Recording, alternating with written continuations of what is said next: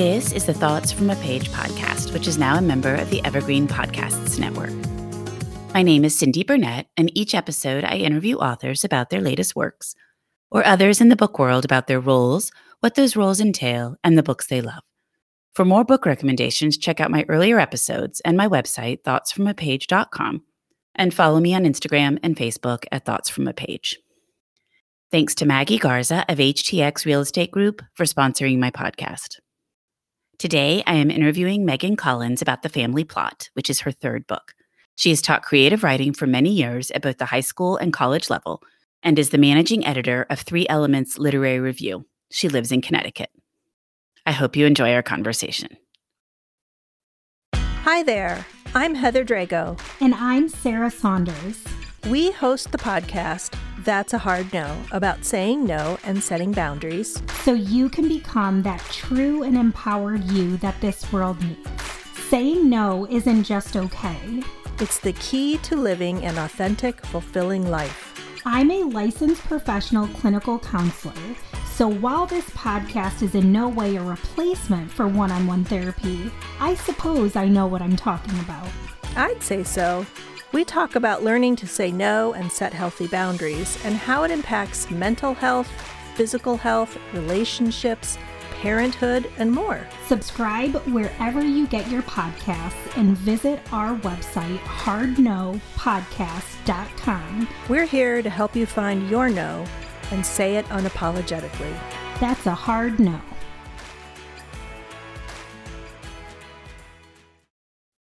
Welcome, Megan. How are you today? I'm great. How are you?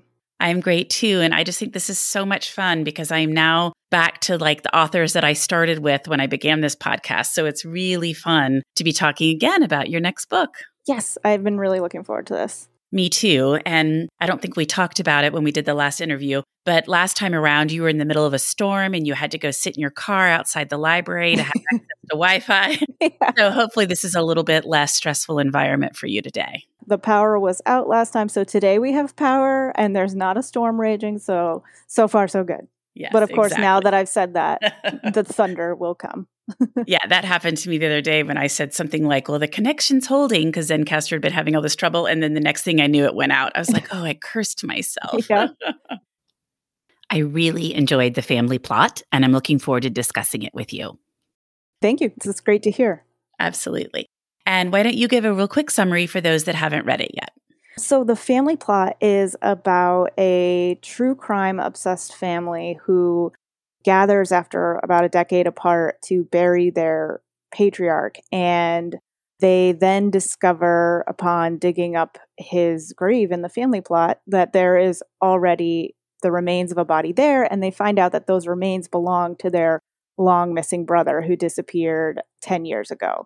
And they had always thought that he ran away, but now they see that he was actually murdered with an axe, and so clearly did not run away. And so the family reacts to this in a bunch of different weird ways. The mother, who throughout the children, who are all now adults, throughout their childhood, she had homeschooled them and included all these true crime, like really gruesome stories into their homeschool curriculum. She would reenact murder stories for them. And now she's reacting to her husband's death, which was of natural causes, and then the learning of her son's murder by furiously baking cookies. And kind of, she's just like in the kitchen and she's like, nope, this is what I'm doing. I'm baking cookies. And they're like, okay, that's a little weird, but okay.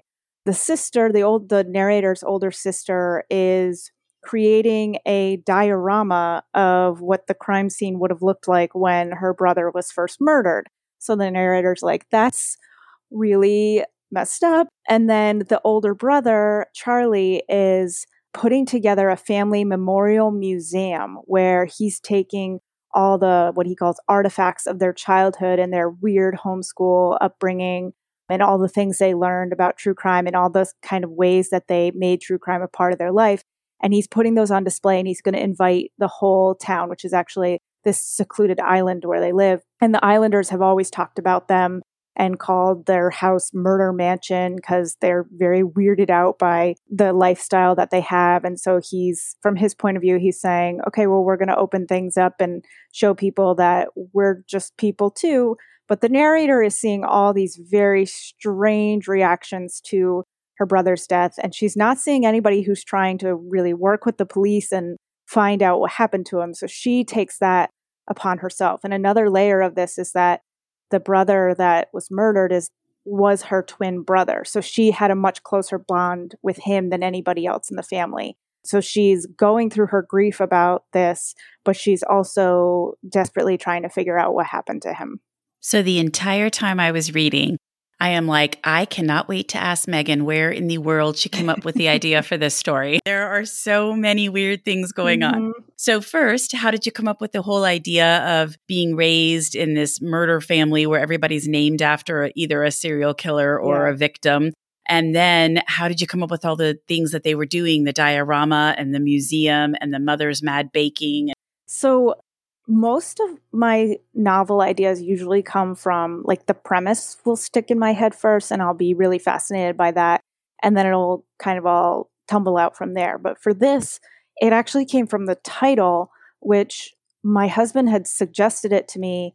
I was working on something else and I was having the hardest time coming up with a title. And I said, I want something that points to the family aspect of it. And he just kind of threw out the family plot. And I was like, no, that does not work for this, but that is a really great title. And I just could not get it out of my head for days. And I'm trying to concentrate on this other project, but it's just still swimming around in there. And then I really this has never happened to me before, but the premise of it really just kind of sprung into my head out of nowhere, that it was just like, all right, so they gathered to bury their father and they find a body already in the grave. And I was like, I like that. That's interesting. How can I make that more connected to them, though? If it's just any body in the grave, like, who cares? I mean, not who cares. But so I was like, okay, so maybe it's their brother who's been missing for a long time. And this is the last place they expected to find him. And then I was thinking, okay, well, what kind of family would this be particularly interesting to see have happened to them? And I thought if the family was already really interested in murder and true crime and fascinated with all those things, then it would be particularly fascinating if they then became the center of a true crime themselves. And I wondered how would they react? And then I just the diorama aspect with one of the characters, Tate, she has this very popular Instagram where she does these dioramas depicting crime scenes from the island where she's from, because there was actually another level of this story, is that there was this serial killer that was active for a couple of decades and then hasn't been for a while. And so she's always been depicting their murders, and now she's turning to doing her brother's. But the idea of doing a diorama thing was kind of like another story I had percolating. And then when I started to realize that this family was going to be very strange and they were all going to be doing their own very weird thing, I was like, well, this is perfect for that. I'm going to bring this in over here. So it came from the title, then the premise just jumped in there, and then thinking about like what would be the context for this that would make it most interesting. The diorama thing was so creative and so creepy. It was like, oh, that's just terrible that all of these people are following all her dioramas. Yeah. But the fascination with true crime is always sort of amazing to me, because I don't really have that fascination. But I don't really have any interest, probably because I couldn't sleep if I followed it all. Yeah. I was thinking, oh, that is so creepy. But then I'm thinking also, I bet there are a lot of people that would find that fascinating. Mm-hmm. Yeah, I actually I feel like I stole the idea of the dioramas actually from, I want to get her name right, and I have it in the acknowledgements, the book which I'm looking at now, Frances Glessner Lee. She is basically like the mother of forensic criminal stuff, because she would create these nutshell crime scenes. Is that what? Nutshell studies of unexplained deaths is what they were called. And she would create these little diorama crime scenes, and then police would have to come in and like figure out how the person died. And all the clues were there somehow, but you really had to look at every single detail to figure it out. So when I learned about that, I was fascinated by it. I also love miniatures. So like this was combining both my interest in true crime and that sort of thing, and my interest in tiny things. So I was really drawn to that. And so I wanted Tate to do kind of like a more modern day spin on that, and something that was very personal to her. Well, I thought it was very interesting. And then same with the serial killer aspects of it. So how did you research that? Maybe this was something you already knew a lot about, or did you have to go research the various serial killers and then decide whose names you were going to use and how you would incorporate that into the story? Yeah, so basically, if anybody was looking at my search history while I was writing this book, they would have been very, very disturbed, either worried about me or Your that I was husband? going to do something. Yes. Yeah, I would just I would kind of get to a spot in the writing. I tend not to do a lot of research before I start writing something because I don't want it to skew where I'm going to go, because I'm never doing like anything historical or thing like that. So for me, I kind of just try to start with the characters and follow their journey. And then when I need information, I look it up, I do some research. So it was kind of just a lot of pieces along the way. I would get to a point where I'm like, okay, I need to have a reference to some serial killer that they learned about or whatever it is, some murder story. And so I would just browse the internet and look up on all these sites until I found one that felt like it was right for that moment. Although I do have a fair amount of knowledge of true crime stories myself, so I was able to rely on that too when creating those moments. So did you sometimes feel like you were just truly steeped in the middle of all of that, where it was impacting your thoughts and your dreams and things, or are you able to kind of separate it out? I feel like the thing about true crime and my own fascination with it, and something that I wanted to bring into this book, is that when you steep yourself, I've found, in true crime and you're watching all the documentaries and you're listening to all the podcasts and all of that, it is very hard to see the world as a safe place ever. And so like I always tell people, and it's like half joke, half like completely real, that I never answer the door if the doorbell rings and I'm not expecting someone, because I'm sure it's going to be a murderer. And people try to tell me, murderers don't usually ring the doorbell. But I'm like, nope, it's a murderer. I am not going there. And that's something that I wanted to bring to the main character in this book, that one of her kind of defining characteristics is that she doesn't really trust anybody. And the only person she ever trusted was her twin brother, who she's now lost. And a lot of that is because she grew up with this lifestyle of learning all the ways that people can be hurt and all the ways it can come kind of out of nowhere. So she just sees the world as a place that is where these things happen, and that's just natural. And so therefore she's not going to get super close to anybody.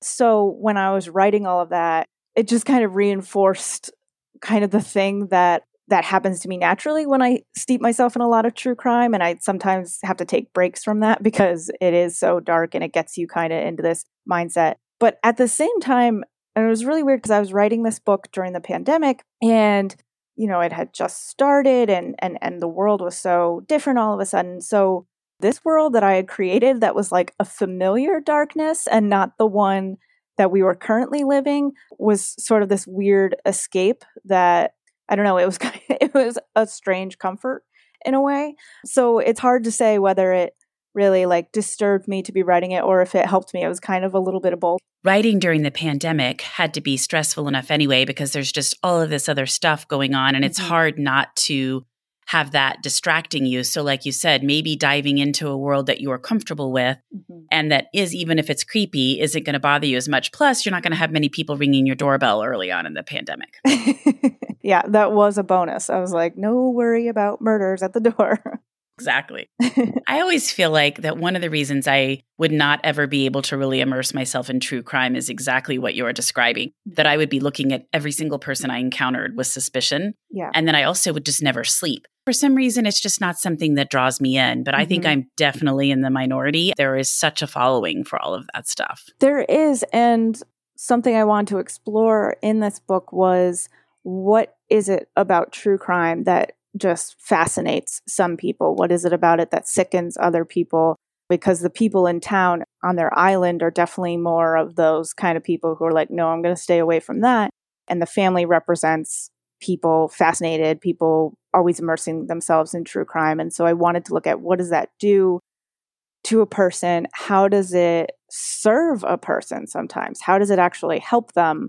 And then in other ways, of course, how does it end up hurting them? And so that's something that I definitely use this book to look at. That's a very interesting idea, too, to sort of investigate how it can help and hurt. And I think, yes, different characters sort of portray that. You have some wonderful twists and turns, and obviously this is spoiler-free, so I'm not going to comment on them specifically.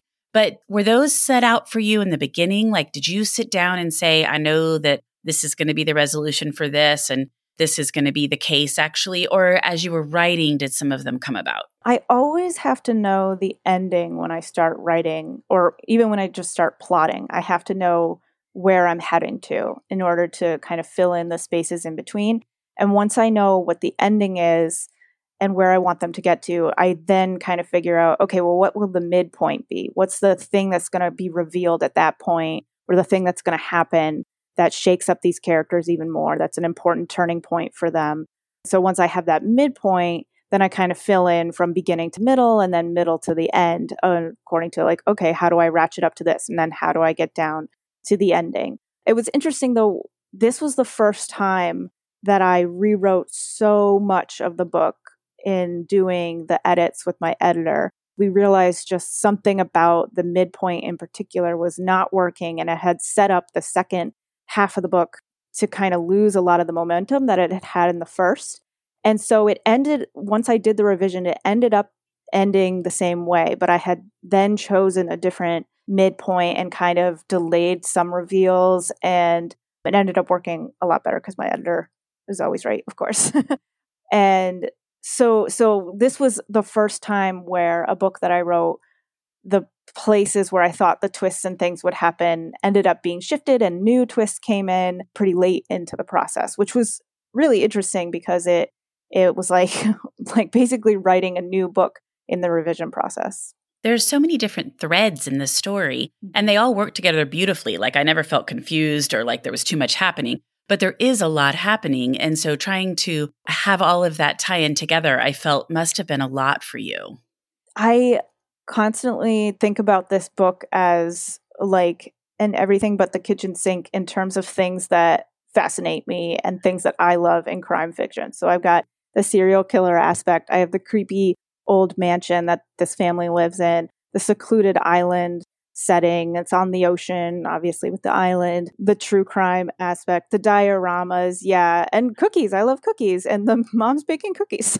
So yeah, there were so many elements. There's like a creepy neighbor situation. There's so many things that I was just pulling from things that I love in crime fiction and thrillers. And then I was like, okay, I've got to piece these all together. And it was kind of a challenge because as you're writing one thing, you kind of start to build momentum on that. And then you're like, oh, wait, I have this other element that I do have to thread in. So that's really where the revision process comes into, is making sure that all of those elements are balanced and all of them are in some way working toward the same thing and pushing the characters and getting them to this place they need to get to. Right. They were all working in tandem to get to the ending, but there were a number of them. So I thought, oh, this is fascinating. This must have taken a lot of planning.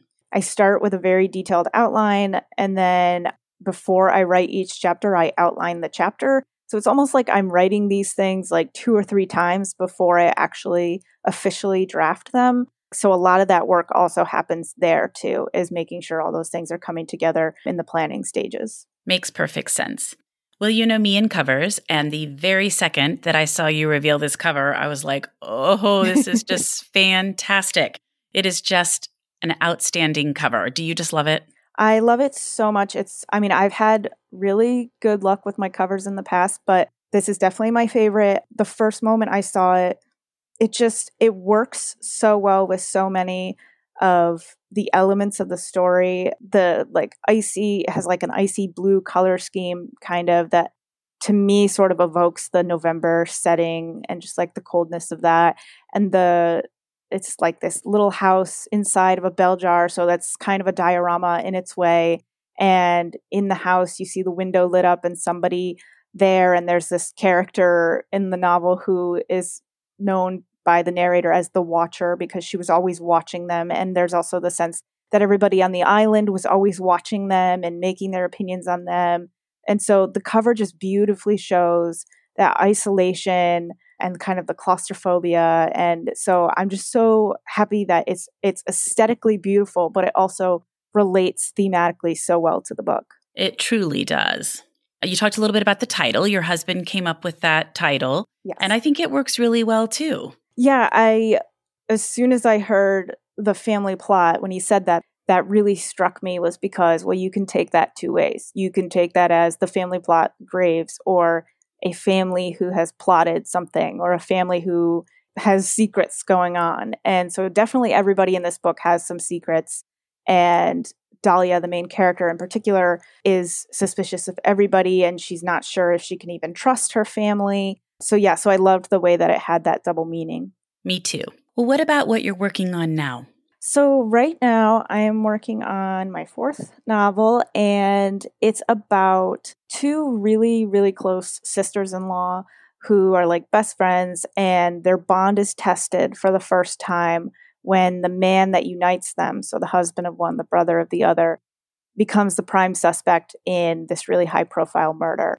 And at first they're like, of course, this cannot be true. We're going to work together and prove that he did not do this, because meanwhile, he's also, another element of the story is that he is in a medically induced coma after an accident.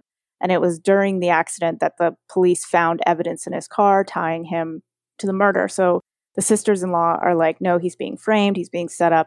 And so they start investigating. And the more they investigate, the more they start to veer in their opinion on what happened. And one starts to doubt his innocence, actually. And that kind of creates a wedge between them. And then they have to figure out, who's right in this situation. I'm always so curious how your ideas come to you.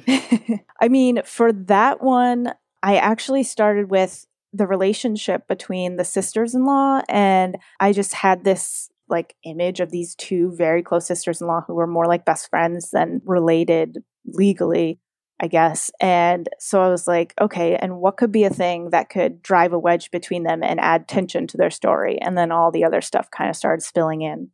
Do you have a notebook where you write down ideas as they come to you, or do you pretty much have the one idea, get it made into a book, get it written and have it out there, and then start with a new idea? I have a note in my notes app dedicated to book ideas, and some of them are really interesting, I think, and then some of them are just like a couple goes to a cabin, something happens, and it's like, okay, that's not a premise at all. But I always, as I'm writing, I'll just think of something else. And so I'm like, okay, that's interesting. I don't have the time or the space to do anything with that right now, but I just kind of put it down and then later go back to it and see if it still interests me or not. Actually, for all of my books so far, the ideas for them came after I had finished the other book. So a lot of times I do have these ideas, but then I get like a new spark of something once I actually have that space to devote to finding something new. Well, it is hard when you're immersed in one book. You want to stay in that world and not kind of confuse yourself by starting to think about the next one. Right, exactly. It's got to be hard enough to be promoting this one and then be trying to write the next one. Yeah, it's definitely a lot. And it's, even doing things like this interview, like I spent all morning immersed in the new book that I'm writing, and then to have to think, okay, no, now I'm talking about the family plot. And, that's something I wrote last year. And so the nature of publishing, it takes a while for us to actually get to the point of launching the book. So it's a really great thing because, when you're in the drafting process, it can feel so messy and it can feel like you're never going to reach the end and that it's going to be impossible. But then I can sit here and talk to you about this book that I know I finished and I know I got it to a place where I feel good about it and I feel proud of it. So it's like, okay, I can do this. And it's that great reminder right when I need it. Yeah, no, that's true. That's a good point. It kind of gives you comfort. Like, I know I've done this 3 times now. I know this will get where I want it. It may just take a little bit. Yeah, even though, of course, in the moment of drafting, it's like, no, it's impossible. I know I can never do it again. But I'm sure I said that every single time. I will never write another book. Yeah. Well, what about what you have read and loved? What would you recommend? Oh, I just recently read Where the Truth Lies by Anna Bailey. And that's coming out August 3rd or 4th, whichever is the Tuesday. I'm not sure. And that's a book under my publisher, Atria. And it's just so incredible. It's kind of like Everything I Never Told You meets a little bit like Mare of Easttown, in that there's this very small town vibe and a lot of like secrets among the people. It's just about this 17-year-old girl who goes missing and how that reverberates out throughout all the townspeople, and also like they're trying to solve what happened. But it is so exquisitely written. And the story, the characters are so fascinating and so layered. And it's just like, it's impossible to pick it up and only read like 5 or 10 pages. Like you just need to keep gulping it down. It was so beautiful. What's the name of that one again? Where the Truth Lies. Where the Truth Lies. Okay, and who's it by? Anna Bailey. Okay. I haven't seen that, I don't think. But sometimes I say that and then I look up a book and I'm like, oh, I have seen it. I just, I'm so visual. So, yeah. Okay, good. Well, I'm going to have to look for that one. Yes, it's so good. And then I just read, it feels redundant to recommend this book at this point because Reese already did this month, but The Paper Palace, Reese Witherspoon's new book club pick. I really wanted it. I knew it took place in Cape Cod, and I usually go to Cape Cod every summer, but I didn't last summer and this summer. And so I just wanted to escape into that. And it was such a beautiful story. And I am totally blanking on the author's name right now, but it's everywhere right now. So Miranda something. Yes, Miranda. Like it's a 2-name last name. That's not helpful, but well, I'll look it up. Any others, or is there anything that you're wanting to start that you haven't yet? Yes, I got Animal by Lisa Taddeo.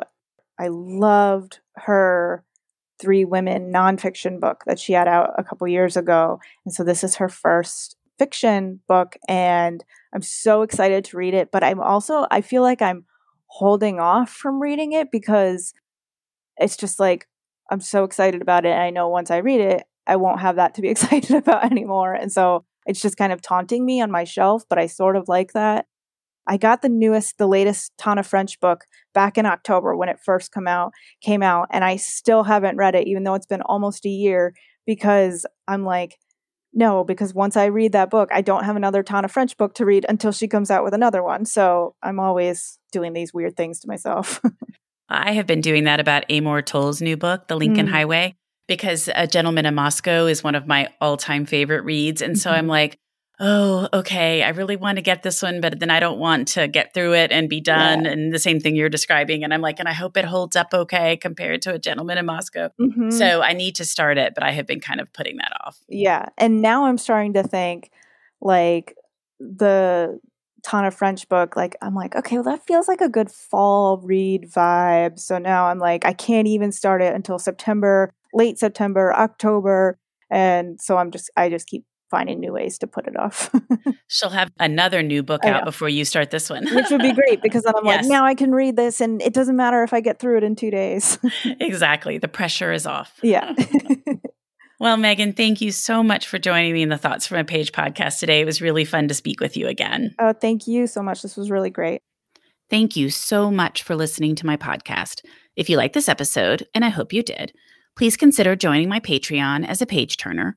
Follow me on Instagram at Thoughts from a Page. Tell all of your friends about the podcast and rate it or subscribe to it wherever you listen to your podcasts. I would really appreciate it. The book discussed today can be purchased at the Conversations from a Page bookshop storefront, and the link is in the show notes. Thanks to Maggie Garza for sponsoring this episode, and I hope you'll tune in next time.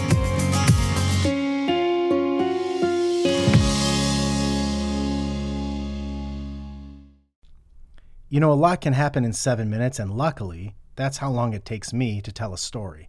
My name is Aaron Califato, and I'm the creator of 7-Minute Stories. I'm proud to partner with Evergreen Podcasts, and I'd like to invite you to join me on this journey. I'm going to take you on some crazy roller coaster rides using my unique extemporaneous storytelling style, and together, we're going to try to make sense of the world, all through the art of storytelling, and all in approximately 7 minutes.